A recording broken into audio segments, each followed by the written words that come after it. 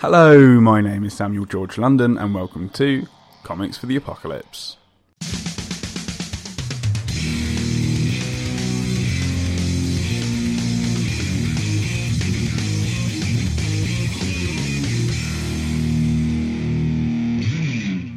On today's episode, I speak to comic book artist, writer, and charming individual Charles H. Raymond about what comics he would take into the apocalypse. Now, without further ado, on with the show. Hello, Charles Raymond. How's it going? Hello. I'm doing really well. How are you? Yeah, I'm good, thanks. Been a busy week, as we were kind of saying off air just beforehand, in the process of buying a house, which is always fun and full of administrative delights. Yeah, I sure don't lots of envy people you. can... Don't envy you at all. No, it is not a fun time, is it? No. But it's got to be done. So there you go. And yourself, how's your week? Yeah, I've had a fun week of watching video games being run very quickly and breaking them. It's been great. It's been Summer Games Done Quick this week, so it's all for a good charity and things. It's always a fun watch. Oh, nice. So, for the listeners' sake, for anybody that doesn't know who you are in the world of comics, what do you do in the world of comics? Okay, well, I write and draw comics. I'd like to think my most popular one is Death Inc., which is, I call it a slice of death story, but the idea is that the Grim Reaper has turned the afterlife into this. He's created this massive society where he's brought people in from the living world, and he's had to create housing for them and jobs for them, and now has this massive infrastructure, and has basically created a world very similar to our own. And the idea of it is it follows a few characters who come to the afterlife and are trying to, well, you've got one character called Stan who's basically trying to find himself. He finds himself exactly where he was before he died, and you've got a mystery running through the story and things like that, really. And as I've written about it, as I keep doing these books, I've kind of realized that the idea of it is like moving on. Right. So when someone dies, you have to learn how to move on without them. And I've kind of flipped that as when the person has died, how do they move on, in the afterlife? In the afterlife, yeah. Yeah. Oh, wow, that's brilliant. Excellent. And where can people find that? Notsotiny.co.uk is my website, and there'll be a link to my Etsy store on there where you can find that. And then I've got a couple of other comic books on there, Chlorophyll and Swine Fever, which was my 24-hour comic I did about 10 years ago. Awesome. And then where can people find you on social media? Yeah, I'm mostly on Twitter all the time, so you can find me there at not_so_tiny. Excellent. And then you do something in particular on Twitter as well, don't you? What would that be? Oh, well, the Fakeamon. Oh, yeah, absolutely. That's sort of my thing I do at conferences. Yes. I found the first con I did was MCM Birmingham. And it was my first con ever. So it's like, I'll do commissions. And nobody asked for a commission. And so I kind of had to figure out, how was I going to get people to do a commission. And what I'd been doing, a project which took me about 2.5 years, where I was drawing every Pokemon. And I did one a day. And I could not miss a day. And it was just random order. Maybe a special one for special occasions like at Christmas and things like that, but it's completely random, and I didn't miss a day. And yes, it took me 2.5 years, and I'm going to have to start it again at the end of the year when the new games come out. But I did that, so it's like, okay, I know how to draw them, so why don't I make up my own? So at cons, it's essentially someone gives me an animal and a Pokemon type, and I will make it up for them. And it's proved quite popular, which I'm really happy about. Totally. It's a brilliant idea. absolutely fantastic. So, and then have you got a hashtag for that? Just it's hashtag Fakeamon, honestly. Yeah, which probably take you to many others, which aren't mine as well. Quite possibly. So mainly just go to Not So Tiny on Twitter. Yeah, look at my media; it'll be up there. Or I think I've got them on my Facebook as well, which is like Facebook and not /Not So Tiny. I'm not sure, 100% sure. But yeah, I'm starting to kind of fall off of Facebook, to be honest. Yeah, just focusing purely mostly on Twitter. But yeah, it's the way of the world. It's so much easier, isn't it? Yeah, I kind of feel more at home on Twitter, to be honest. I do the Facebook thing, but not so much anymore. Anyway, I do have some bad news for you, I'm afraid, Charles. Oh no. Because there's actually been a super intelligent ape takeover. Somebody's been mucking about in a lab with some chimps for some idiotic reason, and they've become super intelligent, and they've basically taken over the entire country. No. So blew it all up. Yeah, isn't it? And my question to you is, what is your action plan for survival? Right. So I think when people ask this question, a lot of people are like, oh, I'll grab a bunch of guns and go in killing them all, and it'll be all fine, and I'll overthrow this new ape government or kill the zombies or whatever. But I know for a fact that I could never lead a rebellion or fire a gun or anything like that. So I have to be smart about this and use what skills I have. And you say they are an intelligent apes. Yeah. So my idea would be to integrate myself within their society. Ooh. So, as an intelligent society, they would know that art is a very important part of civilization. So, I said show them my worth. Maybe start drawing up propaganda posters for them and amazing massive pieces of art. You're the equivalent of Goebbels for the ape society. Exactly. And create massive pieces of art of how they overthrew humankind and everything, and then work my way up the ranks, and then sit happily next to the leader, whoever he or she may be. Yes. Epic, nice. And what I'm thinking is that on one delightful evening in your new role as the chief propaganda officer, you and the that's right.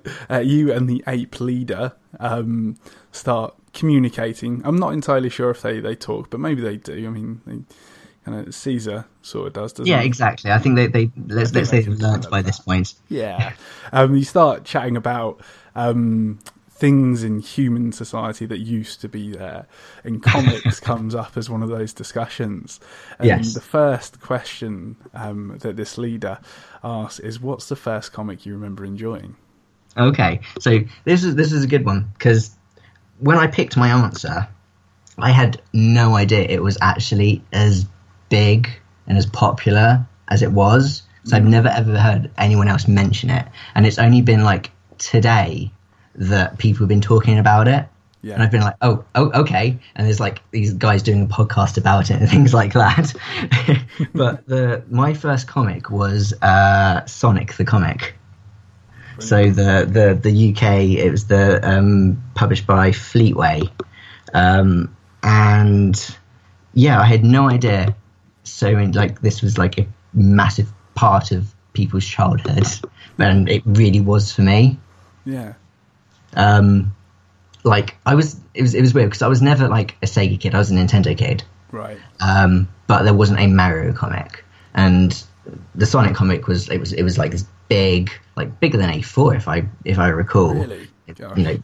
Colourful. And what was really interesting about it was that it was it matched the games from what I remember quite well, just the landscape and the world itself.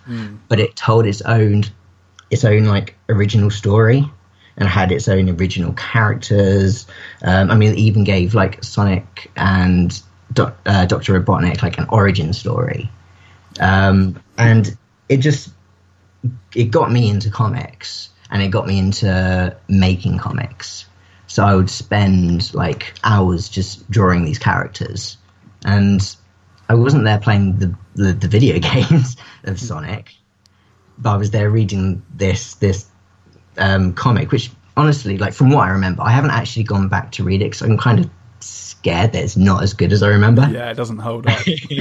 I'm always scared about that, looking back at stuff. It's like you try and watch a little, like 5 minutes of He-Man, and it's this is awful.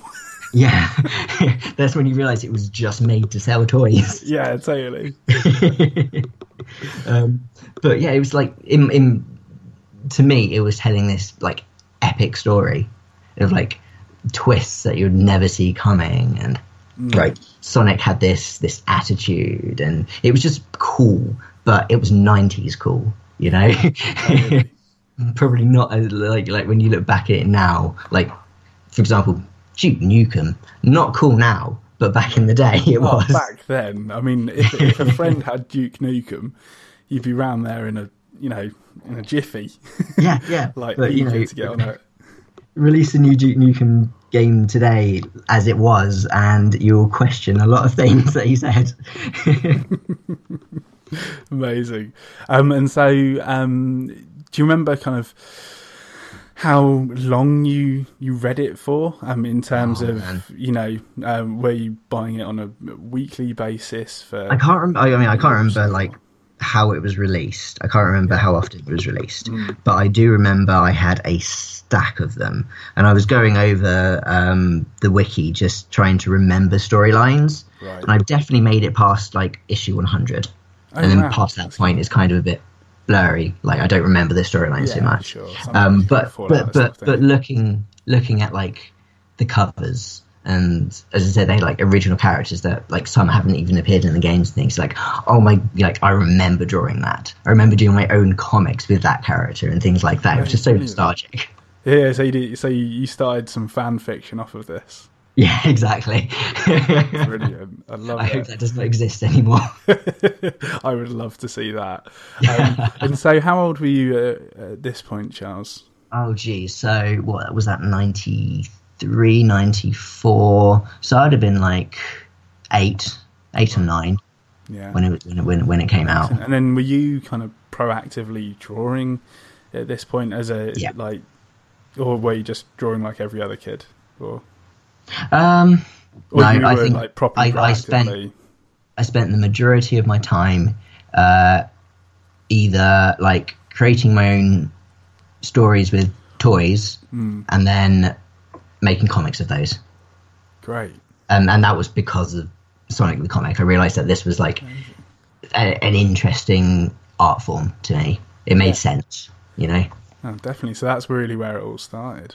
Yeah, absolutely.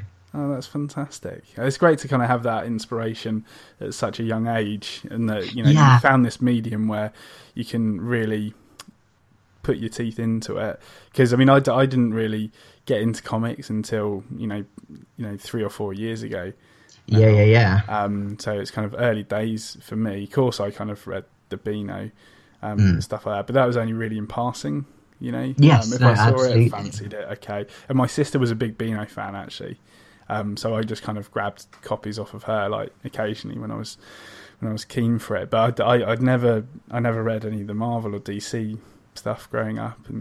Well, honestly, I Marvel kind of and DC kind of passed me by as well. Right. I mean, I knew the characters and may have had like the odd comic here and there, but it was never something like actively followed. Mm-hmm. And there was definitely a gap. Probably sort of in my teenage years up until sort of I went to uni and did graphic design and illustration, where I probably didn't read a comic. It was whether I was that rebellious teen who didn't care about anything, I don't know. But my interest like laid elsewhere for a very long time, and it's kind of the same with you, where I've only picked up comics again sort of within the last 10 or so years, when as I said, when I went to uni and I met people who had the interest in comics. I was like, oh, okay, I like comics again. That's awesome. Excellent. And then what was it that really kind of, I mean, obviously there were other people there doing it, but was there a particular comic that got you back into that? There was, and we'll get to that. We'll get to that. Well, let's leave that golden nugget for now. And our ape leader has another question for you, which is, what is the funniest or comic that made you laugh out loud the most? Okay, this is another one that I don't actually know if people know so much about it. At least I haven't seen people talk about it. But it's a webcomic called Bear Tato. It's by this guy in America called Anthony Clark, and it's essentially a strip. He doesn't update as often anymore, but it was like weekly, just one-off stories about these two characters. One called Bear Tato, and he was a bear shaped like a potato, and his friend, who is this big blue bird called Reginald. And what I loved about it is that it was silly, but it was smart with that as well.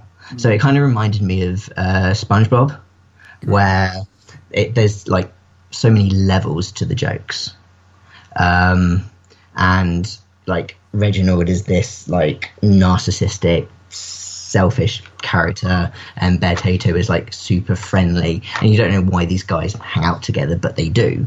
And it's just, they just get up to these like just random things that happen. Like, it's really difficult because you don't want to explain the jokes. No, not too much. But they're just goofy without being like crass. Yeah. And then you can it's a webcomic, sorry. But he's released 4 books of it now as well. And like even the titles of the books kind of demonstrate the kind of humor. Like, it's like Bear Tato and the Secret of the Mystery, and Bear Tato and the Incredible Event, and the various things that happen.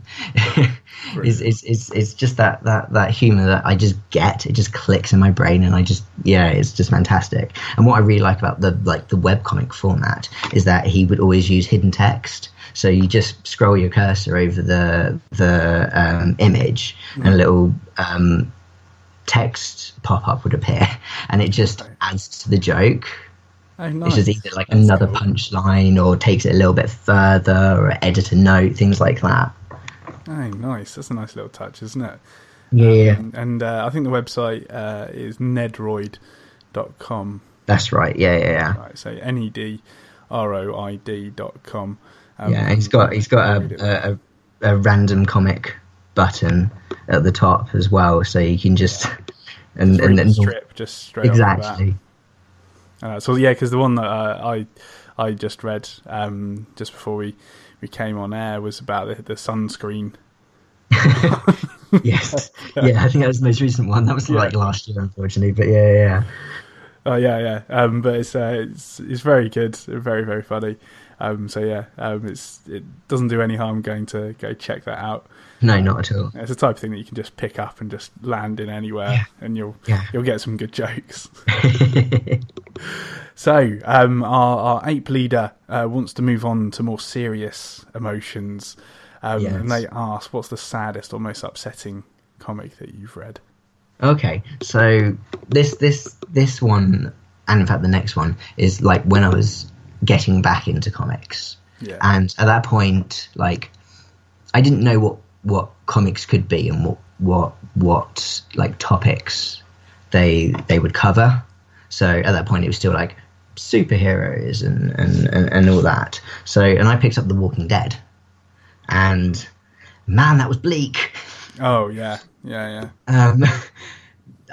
didn't know what to expect. So I knew it was a zombie story, so you expect deaths and you expect gore and violence, but I didn't expect like the sense of dread that came with the comic.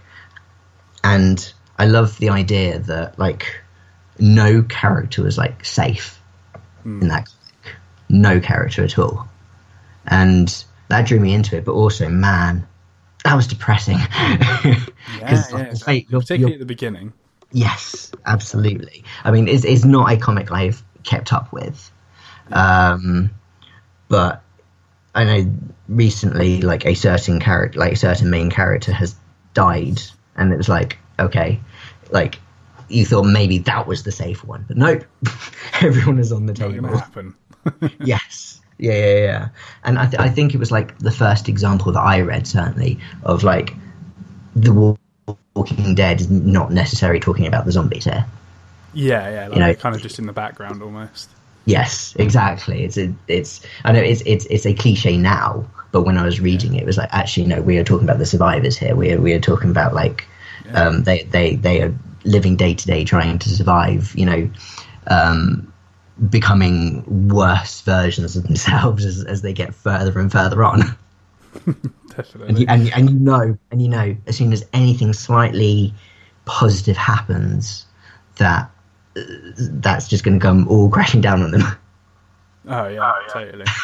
And how many issues did you buy of that? Did you buy volumes or? I got it in the trades, so I think I made it up to like 10 or 11, maybe even 12 of those. Before it was like, okay, no, it's too depressing now.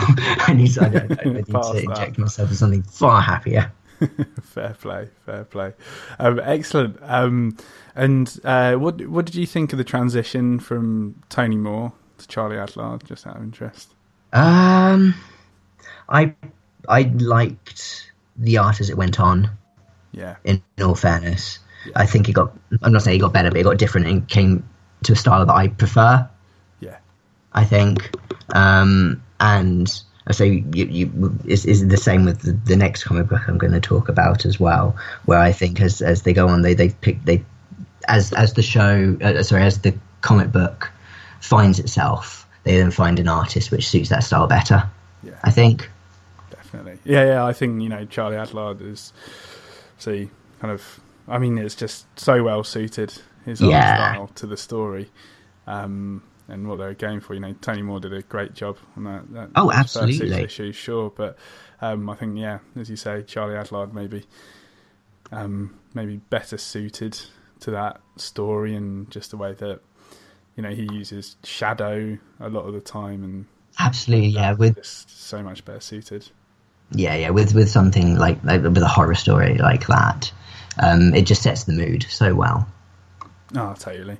And speaking of mood, next question is, what's the scariest or most horrifying comic that you've read?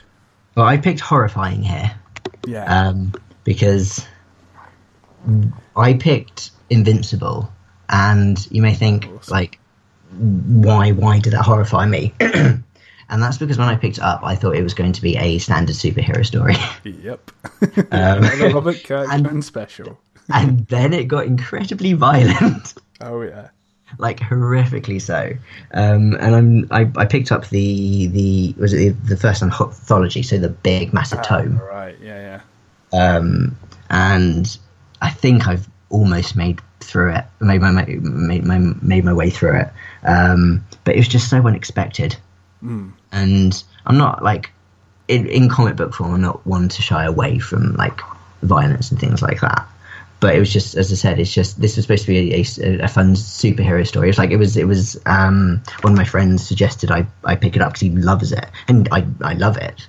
It was just as soon as just the fight started, and then like it dealt with whole issues with his dad.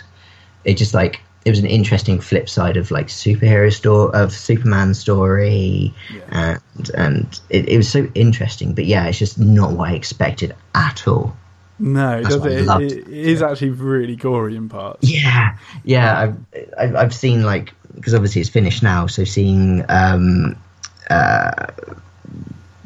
covers of future issues, and it's red. It's just covered in red and organs and dismembered like aliens and things like that, and it's like, wow. I mean, the first time that some of the main characters kind of put their hands through somebody else's body, like, whoa. You just stop. I stopped with my mouth open going, okay, it's this type of comic book. Yeah, totally. Definitely not your standard superhero. like Golden Boy. Like, not at all, not at all. Definitely not. Amazing. I'm really looking forward to the cartoon. Absolutely, yeah. And potentially the feature film. Yes. Well. Is it Netflix doing it, or? Oh, I'm not sure if Netflix have got it, but I know that Seth Rogen apparently is writing it. Oh, fantastic! Yeah, so that's going to be really interesting. Yeah. See what they do. But I know that there's a really good casting on the cartoon, which is for Omni-Man. It'd be J.K. Simmons. Oh, fantastic! Yeah, I believe it's going to be. So that's kind of perfect. But I mean, he could, if he bulked up, he could potentially play Omni-Man as well. I don't see why not. Yeah. Awesome. And so we move on to our next question, and one of our most important questions, and that is, what's the most meaningful comic to you? Yeah. So this was the comic that got me back into comics. This was the comic that showed me what they could be.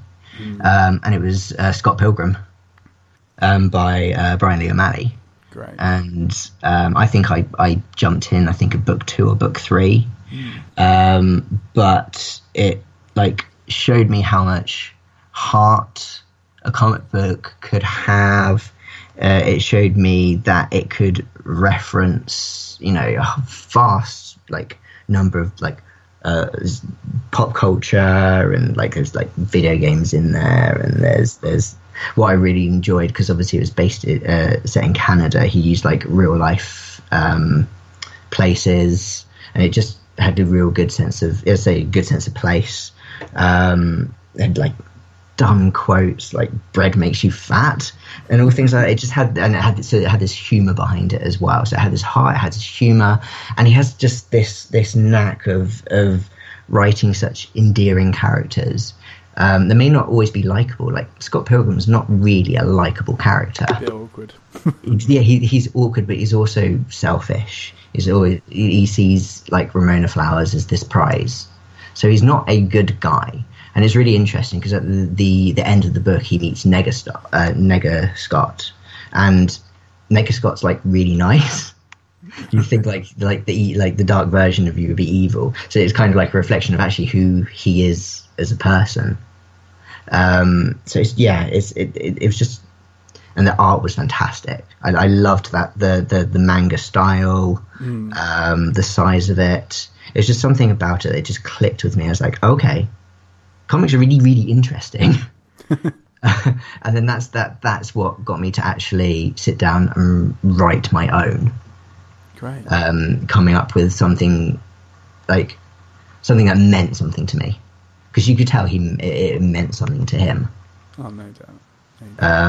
I just loved it, and I think I wish that the film had I know it was a bit of a cult hit, but I wish it had done better, because one, Edgar Wright's a fantastic director, and two, that story for me is just it's just uplifting.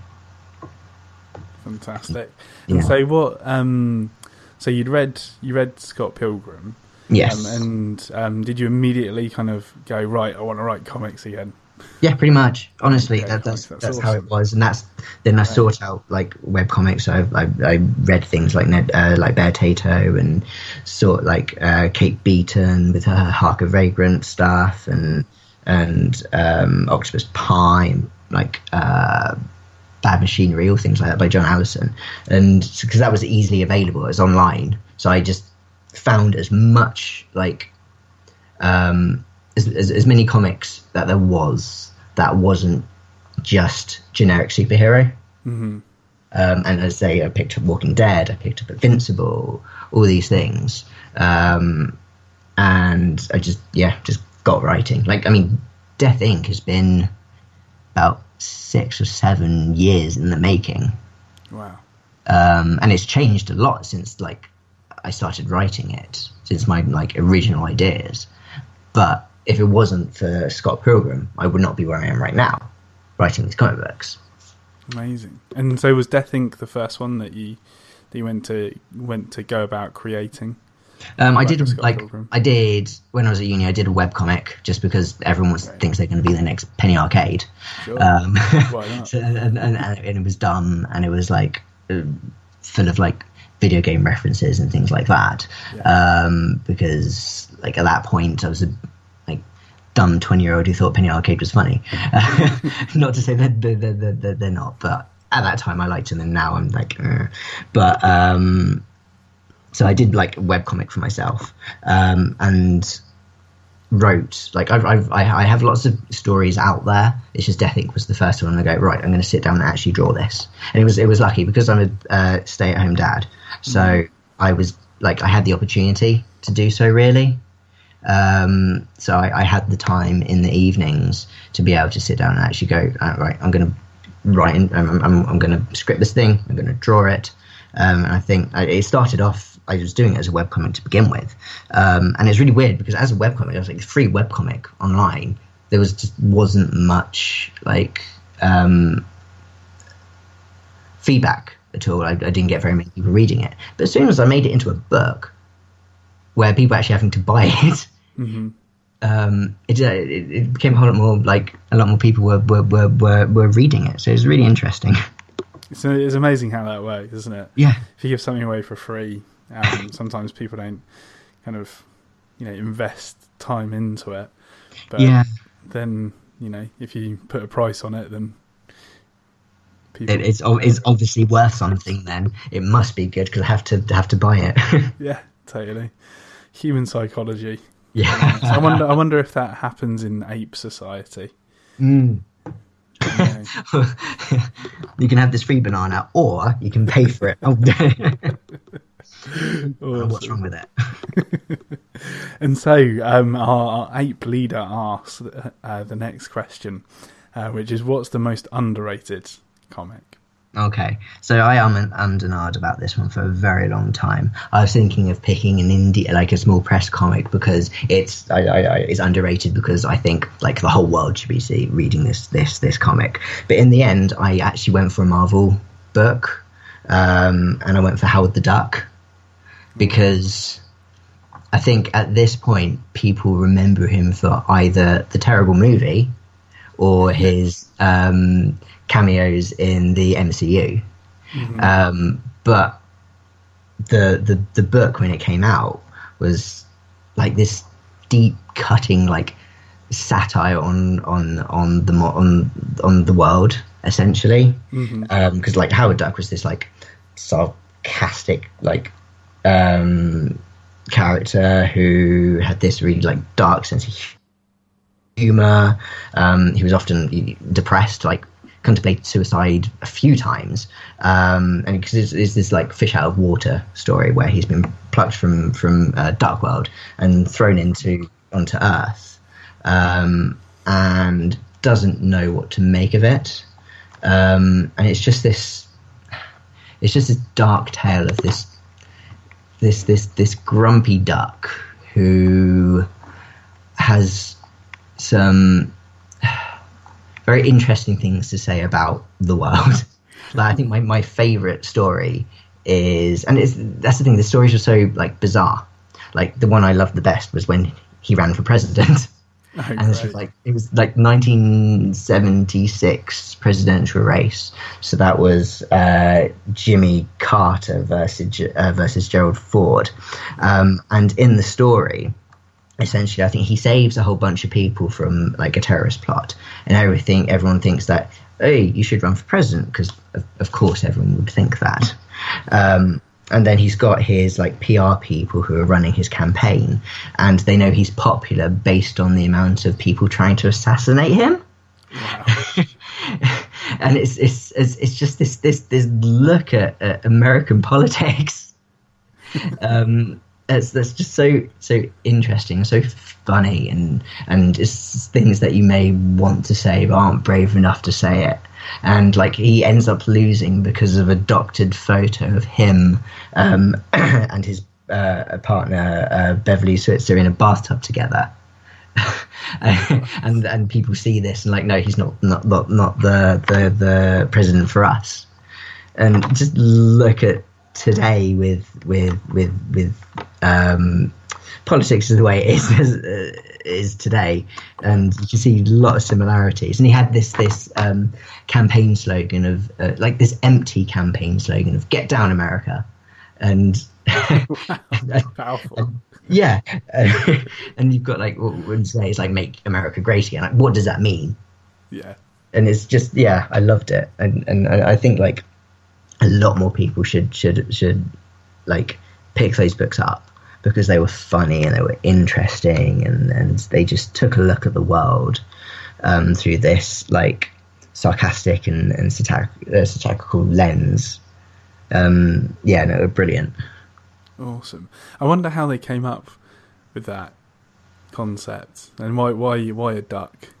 Well, if you look at him, he kind of resembles a certain Disney duck. Yeah. So I always wonder if that was like a reaction. Must be leaning into that a little bit. Yeah, whether that was a reaction to Donald Duck.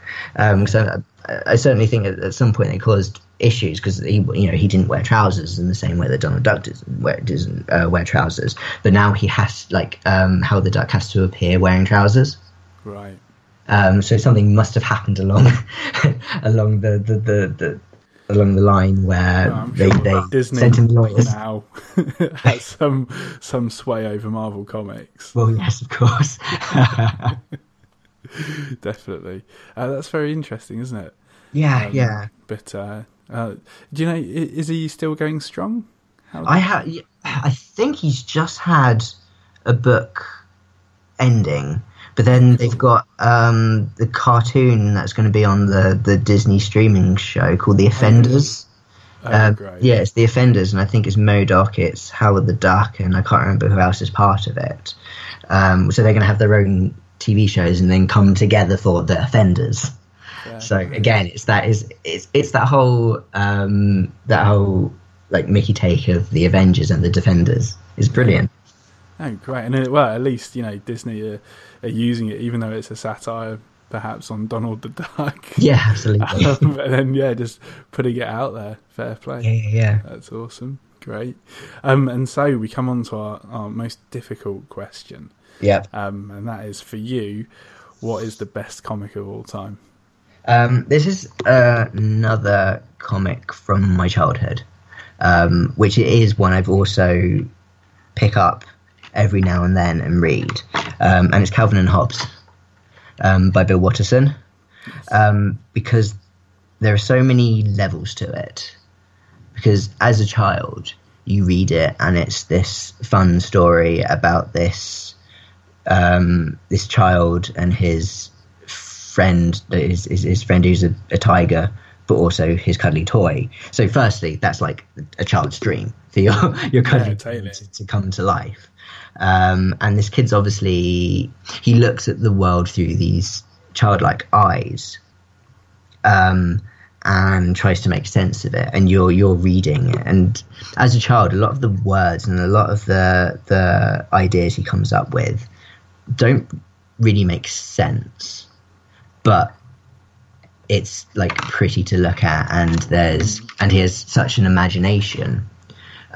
So the stories are fun to read, and it has a lot of heart and humor, and it's just lovely. And then going back to it and reading it as an adult, you realize that like Calvin was actually a really smart kid, and would question. He's questioning society. Amazing. But he's also questioning it from a point of where he doesn't understand everything. There's always a strip I remember where he was watching his mum cut onions, and she's crying, and he doesn't understand that onions make you cry when you're cutting them. Yeah. So he's like, I can't believe you're cutting something you love, essentially. It's right. It's just a childlike look at the world, but again, he's very intelligent and actually comes up with some very like good points about how the world should be run and things like that. And what I really like about it is how with the idea of Hobbes, and I don't know if this is true, but it's what I read into it, is how Hobbes is kind of a coping mechanism for him. Yeah, sure. So there's always there's a number of stories where he comes home from school and Hobbes is there waiting for him, excited to see him, and jumps him.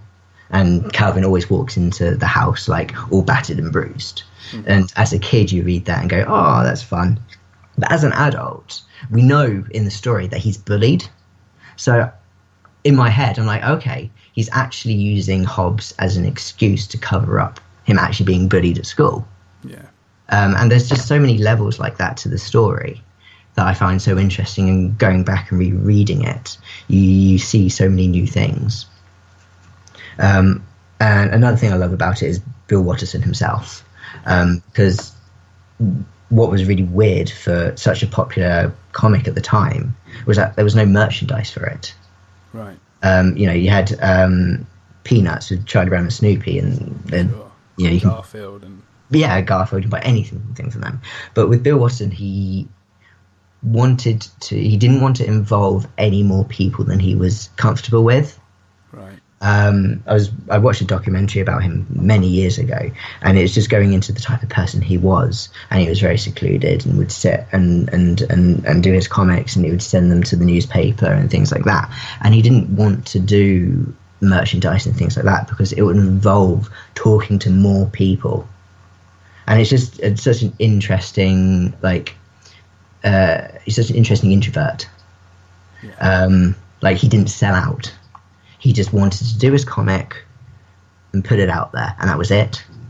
Right. And that's such a nice thing to see, honestly. Oh, totally. I mean, it's amazing when a creator takes control. Yeah. That. Yeah, no, absolutely. It was just such a important comic book to me that it has to be the best one for me. Amazing. Yeah. Fantastic. And so we come on to maybe an even more difficult question, which is if you could only take one comic into the apocalypse from this list, which would it be? So Apocalypse, obviously quite a depressing thing to happen. So I would take Bear Tato with me, honestly, because I think everyone needs a laugh in such dire times, in such a depressing landscape of apes taking over. I think a book about a bunch of silly humour is exactly what everyone needs. And hopefully break the ice. Yeah, exactly. Yeah, introduce bring that along when I'm meeting with the leaders of the ape tribes, and I'm in there. It's fine. Excellent. Maybe soften some hearts as well. Yeah. And see if you can kind of get some of your friends and family released. Exactly. From their ape prisons, maybe. Absolutely. Yeah. That's my terms and conditions. Is that these people are made free as well. Fantastic. And so, with your printed copies of Bear Tato, what weapon, tool, or useful item would you like to take with you? Okay, so this was my secret plan all along. So I've integrated with them. I'm friends with the leader and all his or her companions and all the people close to them. I'm going to bring along Monopoly. Oh, nice.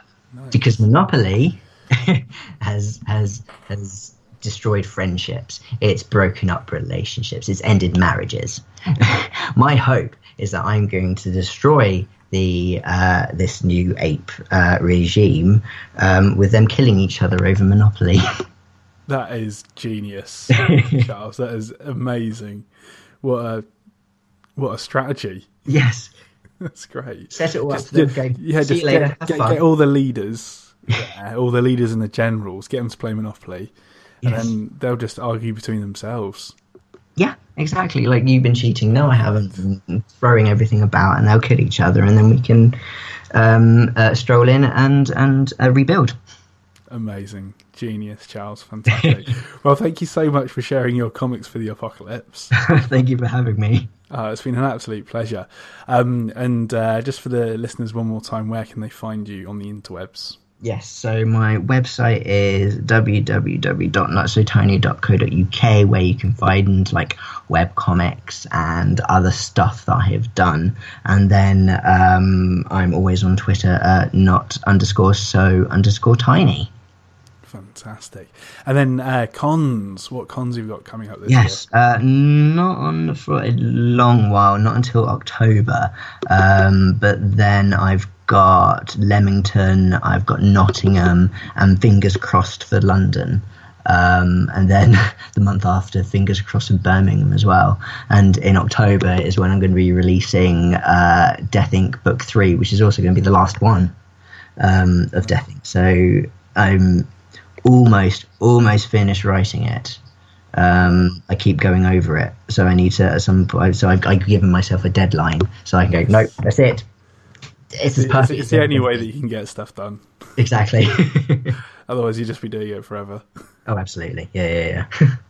Fantastic. Well, hopefully I'll see you at one of those, potentially at Birmingham. Yes.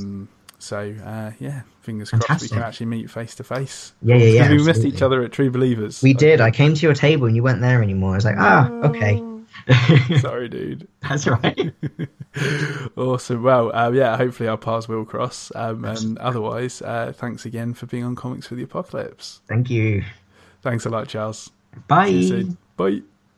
Thanks again to Charles for being on Comics for the Apocalypse. It was an absolute pleasure. If you enjoyed the show today, please leave a review for us on iTunes or whichever podcast service you use, as not only will it let me know that you liked it, but I believe that it helps make other people aware of the show as well. If you'd like to check out Charles's work or follow him on social media, those links are in the show notes, along with all of our own links to the various areas of the internet. And finally, as long as the apocalypse doesn't come to pass in the next week, I'll see you next Monday. Bye for now.